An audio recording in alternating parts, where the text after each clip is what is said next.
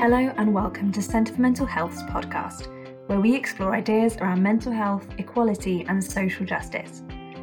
I'm your host, Thea Joshi, and in each episode we talk to people with lived experience, those working in a specific area of mental health, or some of our own team, to share what we're doing in the fight for equality in mental health. Earlier this month, I caught up with Dr. Amy Pollard, who is our new writer-in-residence. And as I say in the podcast, her writing and her speaking sometimes blows my mind. We had a fascinating conversation. We discussed her lived experience of bipolar disorder and the way she has drawn on sometimes very painful experiences to distill ideas which can be held and shared with others. We also discussed her first piece as our writer-in-residence, where she discusses loneliness in mental health and puts it in the context of the Enlightenment, as well as exploring how the Enlightenment has shaped our thinking about concepts such as rationality and madness. I'm really happy to say we're here with Dr. Amy Pollard, who is the founder and director of the Mental Health Collective, and she's also our newest writer-in-residence. So hi, Amy, it's lovely to be here with you. Hello, I'm very happy to be here. So firstly, I just wanted to ask you a little bit more about the Mental Health Collective, kind of where did the idea come from? Can you tell us a bit more? So we incorporated in September 2018. So we're just coming up to our third anniversary, which is quite exciting. And I suppose it came out of me basically kind of feeling a bit stuck and feeling like I felt very called to kind of try and make my fullest contribution that I could in the mental health space. But it was a bit like I couldn't really find the right vehicle to take me forward in it. So I kind of basically built my own life, tried to build my own life raft in order to like sail on my journey, basically. And then having done that, discovered that there were lots of other people who were, wanting to go in their own journeys in different directions. So it's been an incredible adventure, and it's taken me by surprise so much. But to sort of tell you about me, so I'm a comprehensive school girl who studied social anthropology for years and years and years into my PhD. So I guess my education was really kind of all through. It was really about culture in diverse communities of different kinds. And I started my career, I worked for 10 years in international development and focused very much on like power and voice and accountability, like working particularly in charities and government, academia, and kind of swirling around that world. And it went pretty well, I was quite successful, did some cool stuff. We did a big global campaign that culminated in the Sustainable Development Goals. But during that period, I kept getting really, really unwell. So I have a bipolar diagnosis, and so I had these kind of spectacular falls, like in amongst those periods that were good. And the first time it happened, I sort of dusted myself down and got back on the horse and sort of took pride in trying not to let it derail me. And then the second time it happened, I sort of looked at my work-life balance and started sort of being much more serious about self-care and thinking, okay, like this doesn't have to ruin your life and your career. You probably just need to take better care of yourself. But then it happened for a third time, and I was like, okay, it's probably time for a strategic review. So So then I kind of thought, well, instead of basically seeing like life and like me going and being sort of existing in one sphere and like work existing in another sphere, and then basically like my health problems sort of pulling against what I'm able to contribute professionally, like if I'll pivot into the mental health sector so that when I'm learning and contributing professionally, like that will improve how I'm able to look after myself personally.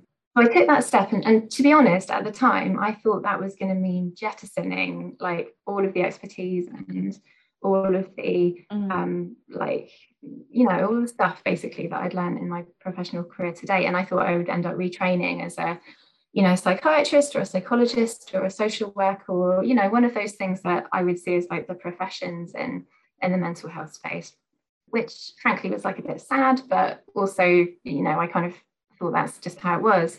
And to get the lie of the land, I got a more junior job working in policy for a little bit, just to get my bearings.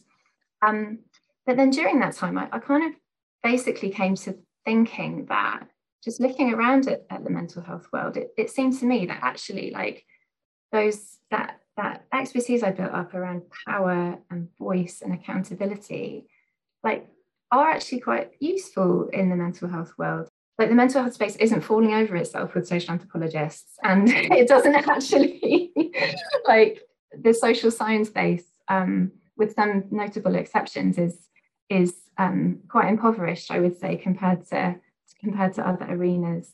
And it seemed to me that there was a lot to bring, and that, like, you know, not just myself, but probably other people could bring a lot new ideas and new kind of vigor, perhaps, and freshness, you know, to that world.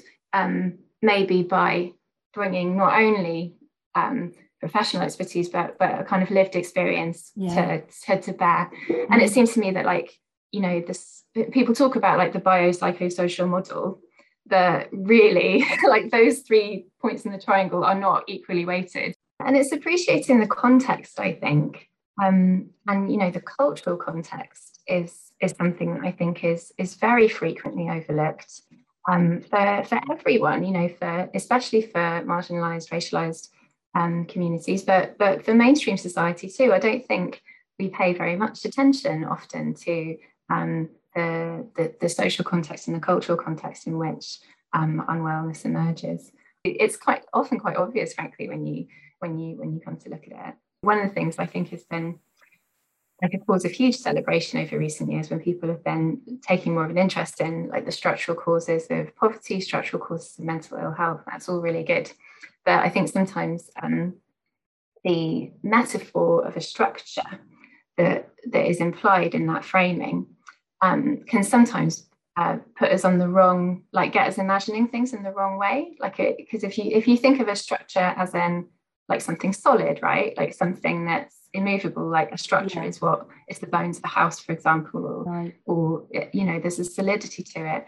And I think that you know, you've got to choose your metaphors, but I think that it's important not to be too fixed on structure as your metaphor, because sometimes if you were to experiment thinking about it as fluid or as like air, earth, you know, there's other sorts of ideas that you can use to appreciate like the context in which we're living. You can dislodge some of the like assumptions that make difficult problems seem intractable. Yeah. Wow, that's amazing. I was saying to Amy before that her writing and her speaking just blows my mind, because you just have this really fresh, interesting way of thinking about society and specifically about mental health. And we will get into that talking about your first piece. But I guess I just wanted to ask you a little bit more about like, what has the Mental Health Collective been doing? Because I know you've done multiple different activities and projects, and I'd love to hear a bit more about that. So yeah, since 2018, we've experimented really. We've had a bunch of different projects. We started out doing a thing called Self-Defense Through Humour, working with young people to design a training programme all about how we can use humour to defend ourselves against threats to our mental health. That's amazing. It was really cool. It was really, really good fun. Yeah, we co-produced it alongside like a bunch of young people, 13 and 14-year-olds who worked with us when they were studying towards their Duke of Edinburgh Awards. And then ran it as a programme in a few different schools and also at King's College London. And then we used that project as a springboard to do a piece called Phone Zombies, which was a project all about like what's really going on with mobile phones and mental health, you know, and like from the perspective of young people themselves.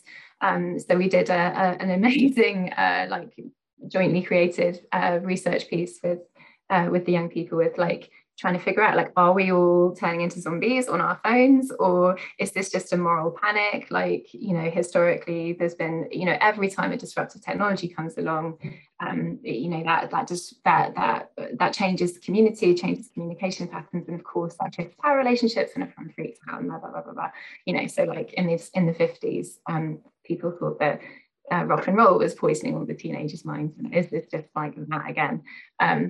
But anyway, that was really fascinating, and it culminated in this April Fool's joke where we got people from all around the country pretending that they were turning into zombies on their phones and like marching on London to come and eat the Queen, and it was really cute and silly.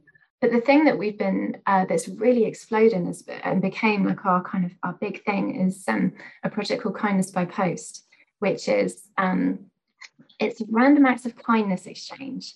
Basically, members of the public, anyone who lives in the UK can sign up to send a card or a letter with a message of goodwill to someone they don't know, and then they get allocated someone to send a card or letter to them.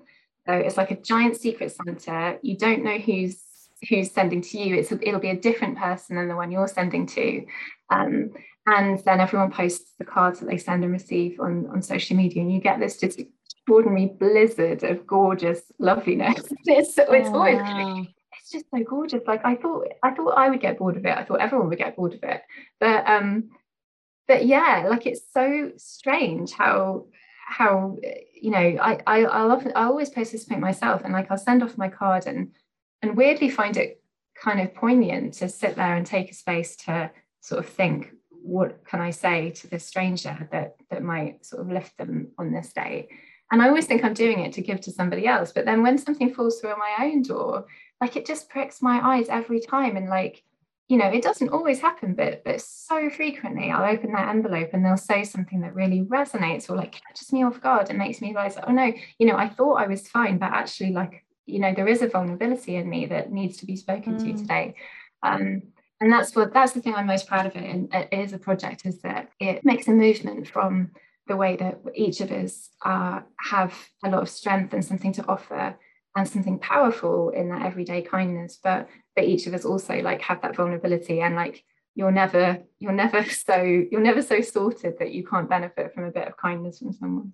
That's incredible. And I just love that idea. And I also love the fact that it goes on social media because, as you're aware, as we're all aware, sometimes it's such a place of vitriol and not nice things, that it's just so lovely to think that those things are being posted, like lots of loveliness. And so we will obviously link in the show notes to the collective and for people to get involved in that. Yeah, our next exchange is in the autumn. So yeah, sign up in. Noted. You told us earlier a little bit about your experience of bipolar, and I just wondered if you wanted to share a little bit more about that and how it's kind of led you to this point, and I guess led you to the writing that you're doing for us at the centre. Yeah, I guess obviously there's as many different types of bipolar as there are people with bipolar. My journey with it has basically been towards a kind of surfing and swimming in that energy rather than drowning. So I guess what happens for me is that I'll have like periods where I sort of toddle along like more or less as normal, and then there'll be times when I'm just sort of struck, or kind of it can feel like being in the hold of a kind of energy and a kind of set of ideas and observations and kind of creative stuff that kind of feels like it really needs to come out. And it's sort of like a kind of diamond that won't leave you alone, that kind of really needs to be got out there. And so I've kind of been building a relationship with that kind of side of myself for a long time. And coming from an anthropological background, my strategy has really been to take notes. So I've been taking notes on these kind of, what I say, psychological field trips since 2006, when I sort of go into a slightly sort of altered state of consciousness. And I think it's, to be perfectly honest, I don't really think it's that special. I think it's kind of like the type of consciousness that you might get like in between being asleep and being awake, like that kind of hypnagogic modality. And like women get it like often when they're just about to give birth, like it's like kind of coexistence of subconscious and conscious forces that sort of swell. And you have like, the trick is to sort of learn to let it go and to learn to like surf with that energy, basically, which is easier said than done, but can be done, definitely can be done. Like basically after each of my kind of psychological field trips, I always try and like write up the notes. Like I take literal notes, but sometimes that's not possible. I try and crystallize like what that experience was like in various ways, whether that's through like artwork or a story, like writing, or like some other kind of expression. And it's a bit like you know how like a rising, like the waves going in and out will kind of smash pebbles on a beach and kind of gradually turn a very sharp rock into something that is smooth and can be sort of comfortably held. Yeah. And what I'm attempting to do is take some what have been very sharp and painful like stones to be like, which have felt like they were being hurled at me, quite frankly. Yeah. And like gradually over the years, like take the sharp edges off and get them to a point where they can be held and even like passed to somebody else. Wow.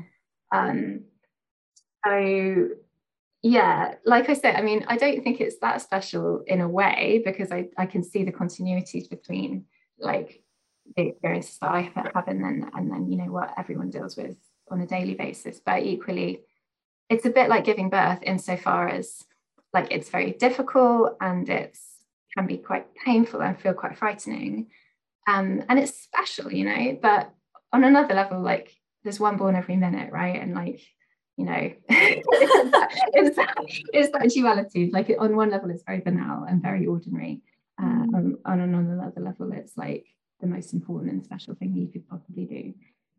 I just love that. Firstly, thank you for sharing that with us, because, you know, obviously it's personal, but I'm fascinated by the way you conceptualize it, the way you talked about taking notes. Almost, I wonder, does that help you sort of externalize it a little bit and kind of put a little bit of distance between you and what's going on almost? Yeah, so again, I think there's two key functions to it. One is that it's a promise to myself that this too shall pass, you know, because if you write a note to yourself, then you're intrinsically implying that there's something worth capturing there, and it has a sense of future, right? Because you're going to look back at it. I love that. So that's really crucial. And I think that, you know, the advice that people get when they say, oh, you know, if you're lying awake at night and you can't sleep, just write all your thoughts on a piece of paper and then put them in a bin. Like, do not put them in the bin, for heaven's sake. No.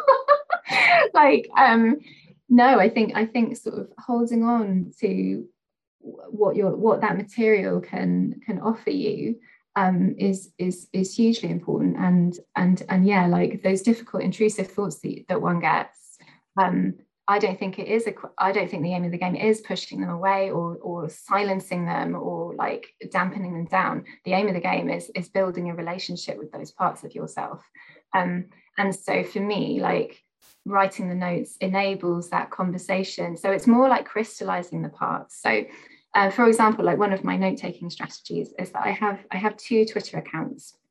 I have like a public-facing, like, you know, here I am trying to present this relatively normal kind of life. Aren't we all? Yeah, like suitable for public consumption one. And then I have another one which is like trying to engage more lovingly in difficult things. So that's like a note-taking forum, which is a private account, and it's only followed by a very, very, very small number of trusted people. But when I'm dealing with material that's particularly difficult, I will take notes in that space so that it's potentially viewable by people who care about me and who I trust. Yeah. And so when you're dealing with materials that feels dangerous, then it's within the gift of other people to intervene and to be like, hey, this sounds like it's getting a bit much, doesn't it? Like this seems like a wave that's crashing over your head and is dangerous. And those people who follow that account are authorized to talk to one another, like behind my back, so to speak. Yeah. So that it's possible for them to like intervene if they think it's kind of getting too much.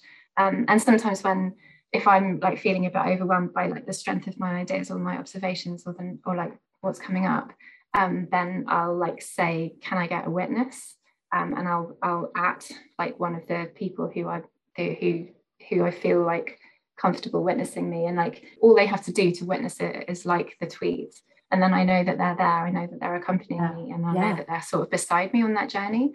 It's that thing of feeling seen, I guess, and seen and heard and acknowledged. Yeah, and when stuff that's coming up that feels bigger than you know, and I think that that's actually one of the things that, in my experience in talking to my like bipolar brethren, that one of the struggles we have is that often you're dealing with transcendent experiences, like you're dealing with material stuff like that's just bigger than you, like bigger than your individual like ego that you can sort of consciously grapple with. It's not surprising that people feel like a compulsion and an instinct to kind of share that burden by kind of going out there with it with that material. And I, you know, in one of my previous failed experiments at coping with this stuff, I once tried to live, like, to crowdsource the interpretation of my field notes, because like the material felt too much. So I basically just put it on my regular Twitter and like put all the stuff that felt like it was pouring out of me, and put it on Twitter with a bit like, how can we interpret this, guys? Like, which obviously just caused massive consternation and like panic, and like was so counterproductive to both like to my process and also to like to the care that I was receiving. So yeah, don't do that is my advice. Yeah. Again, just amazing to hear this, but I don't kind of want to make it sort of full of platitudes, but I love the fact that you said, you know, you don't have to throw those thoughts on the bit of paper in the bin, you know, that even those experiences that are the most painful are not kind of completely wasted or completely useless, that you can actually, and you are an amazing example of this, can actually from it distill something really amazing and beautiful and profound and like mind-blowing for me. So yeah, that's incredible. To pick up on what you were saying about you know, basically turning those difficult experiences into something constructive. Like, I don't know if you're aware of that, you know, that Japanese tradition where you take a broken pot and then you kintsugi, kintsugi, there's the one. Yeah, like that's the image that I always have in my head with this stuff, of like take the broken pot and, you know, don't try and just don't think you can turn it back into the virgin unbroken pot. Like, celebrate that break and you know, allow it to glisten, allow it to shine. And I know that, you know, one of the things that the centre is like leading the way on is kind of work around injustice and inequality. I think that on a broad societal level, if we were able to find a way to take away the shame of those broken places, to take away the shame of those breaks and those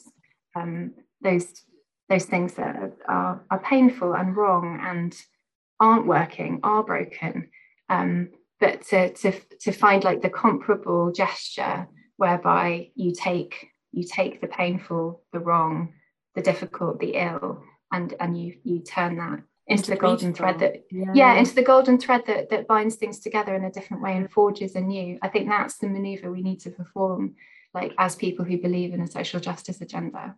100% with you. And as we've said, you're our new writer in residence, and we're really excited about that. When this goes live, we will have just published your first piece.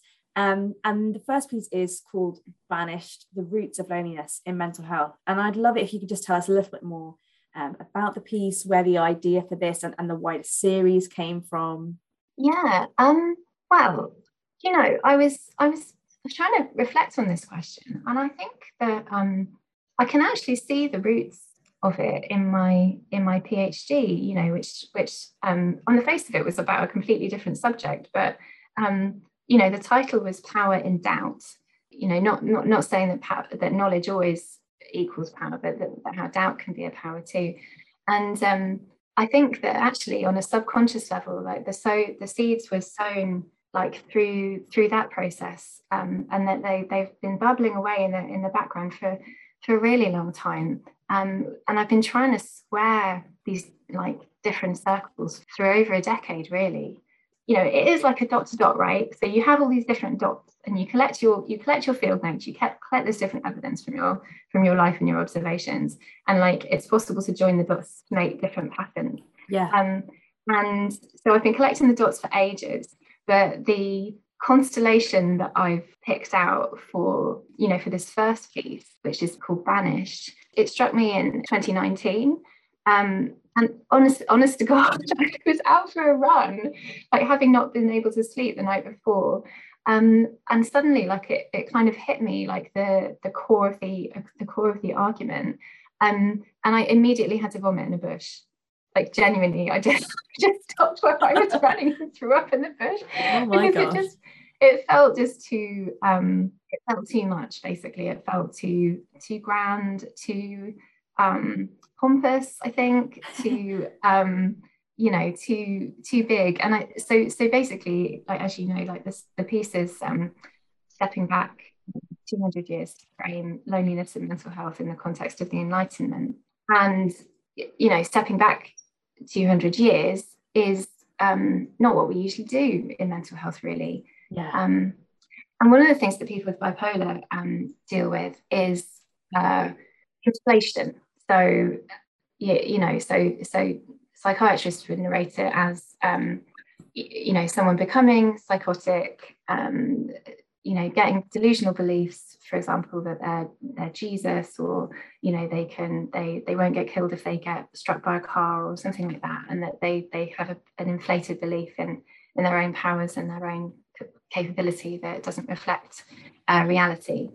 And if that's something that that you've struggled with, or that's been in your experience, I think it can be quite difficult having big ideas, because every time you have a big idea, it can feel like, oh my God, is this the big idea that's going to like land me in hospital, basically? Yes, okay. And on previous iterations of this idea, which I did present in an unfortunate way, it went down really badly, basically, because I'd constellated the dot to dot in such a way, in such a shape that it looked like an image that was indecipherable to others. Like the stone still had a lot of sharp edges, and other people saw it as like a flint that was going to be dangerous either to myself or to other people. Wow, okay. So like, I mean, it's just so funny, because on one level, like, it's just writing about history, that's just history, isn't it? It's like really boring to most people. And like really abstract and theoretical and not relevant to people's lives. So like it is obviously quite a hilarious proposition that anyone could think, oh my God, that's so dangerous, that idea is so dangerous, when mostly, like, predominantly it's irrelevant for everybody. But I think the thing that makes it dangerous for me is that when you contextualize loneliness or any sort of difficulty that you're going through, especially as a marginalized person for whatever reason, you change the solidity of the ground which we call normal, right? So you're problematizing what normal is, and you're making normal feel contingent, and recognizing the contingency of what is normal by viewing it as situated within these historical, social, economic, political forces. And that means that you can't go back to normal in the same way, because normal isn't the same anymore. So yeah, like, it means a lot to be the writer in residency, because I think for me, like, residency conveys like having a roof over your head, basically, like having a place of safety and shelter that hopefully will give me the sense of safety that I need to be able to like birth whatever this is, like in a way that like is slightly more able to be held, like either by myself or others. Yeah, amazing. And we are super excited as well to see it. And I'm so happy that this piece has finally been launched. And yeah, obviously we would link to that in the show notes. I think what I found really interesting is where you're talking about the Enlightenment, that reason was one of the key facets, and reason was kind of on a pedestal of like, this is what makes humans humans, and this is what makes us different, is we have this ability to be rational. And then the concept of like, how does mental health, this idea of like madness, work within this when you are not rational? We talk about madness simultaneously to say madness, oh, that's mad, as in like that's an idea that is foolish or incompetent, or to be dismissed in some way. And then obviously madness is also a word to refer to mental ill health as well.